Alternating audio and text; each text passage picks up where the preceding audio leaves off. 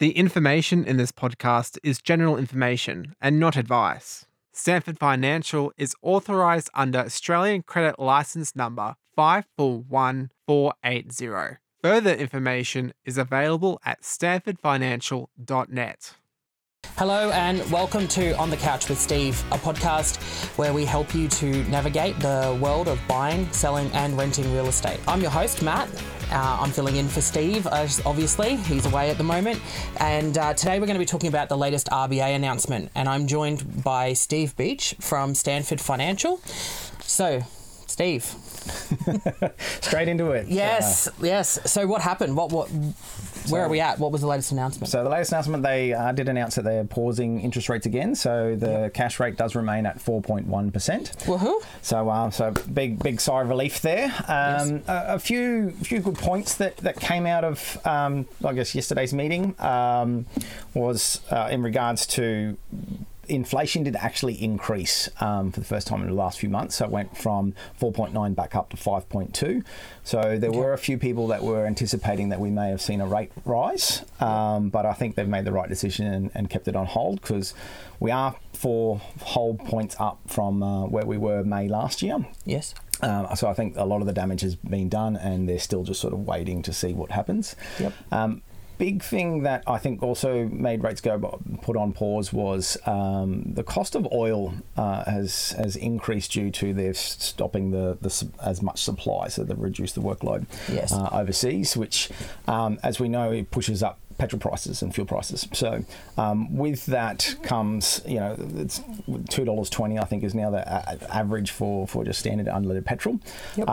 Now this, it hurts us just going and filling up our fuel, but the biggest thing with it is everything that gets transported in this country also needs fuel. Requires fuel, So the cost of transport is going to go up, which means the cost of purchasing any services or goods like Woolies and Coles or everyday stuff will start to go up, which ultimately will reduce the budget that we have to spend, which in turn reduces inflation. So I think it was definitely a wise decision for them to put it on hold. Yeah, definitely.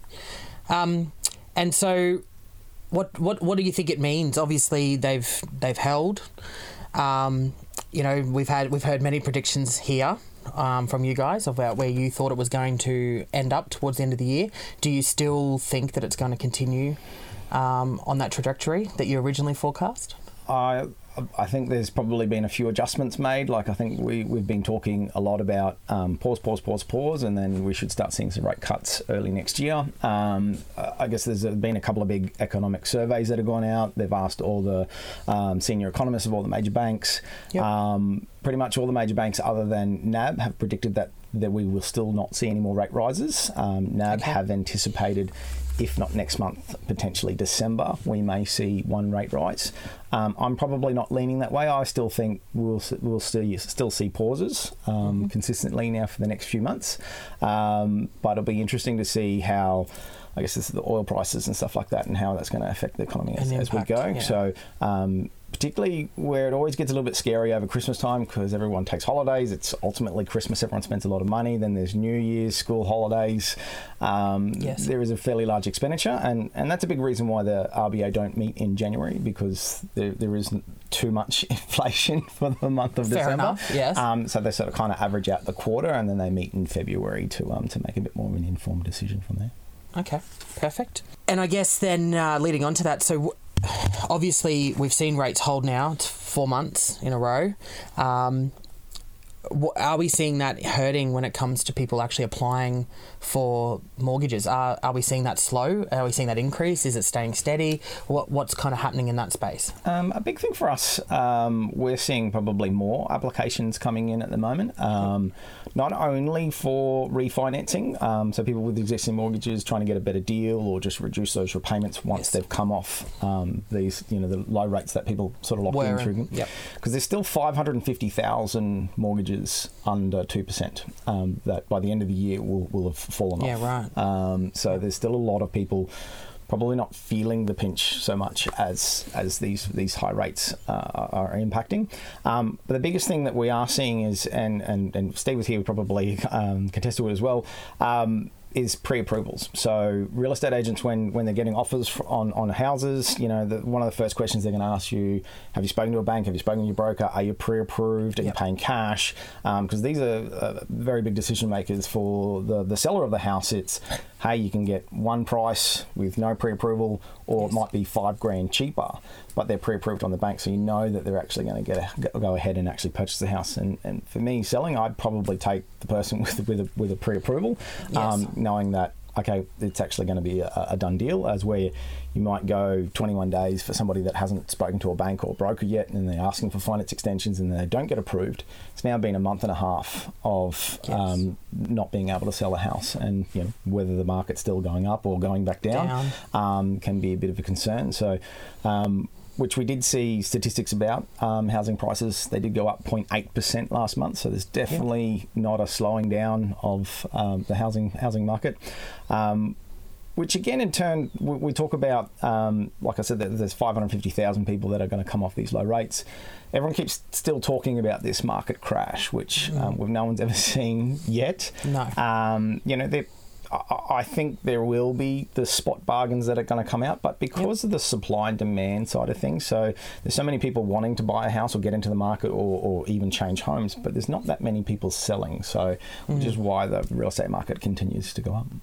Yeah, and I think talking to some of the team from NGU, myself, they can attest to the same thing. They still saw strong numbers last month. They had great sales. So the market's definitely not slowing down despite some of the rumours that are out there. So I guess we'll start to wrap up. But the last question that I have for you is related to, so if you've had bad credit in the past or financing in that space, obviously with the higher rates at the moment, how's that working? Are they still struggling to get finance?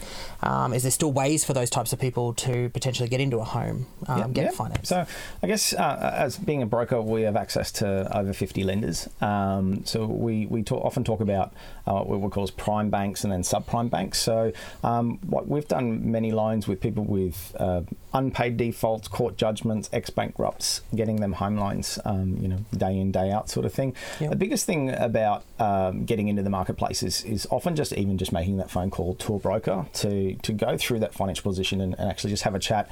And we can kind of steer in the right direction, indicate to you how much, I guess, deposit that you need or what income that you can actually afford for. Yes. Ultimately, by having sort of some issues on your finance, you're probably going to pay a slightly higher interest rate. And although mortgages are generally over 30 years, doesn't mean you have to stay with that bank for 30 years. So it could just be a stepping stone of, we get you into the house, you pay sort of a higher premium to do it, and then in 12 months, 18 months or 2 years, we refinance you back to a prime bank, and ultimately reduces your repayments, and you can sort of save a lot of money. But at least, biggest thing is your foot's in the door, you're actually in the marketplace. Yeah. I guess if you are in that kind of position, reaching out to someone like yourselves, like Stanford Financial, is probably the best way to go. Shameless plug, but still. All right, perfect. So thank you for tuning in to hear and see more of On the Couch with Steve. Make sure you subscribe below. Special thanks to our guest Steve for coming in and filling in, I guess, while Steve's been away as well. And if you have an opinion about the topic that we've spoken about today, feel free to comment below on the socials, and stay tuned for more. Steve will be back.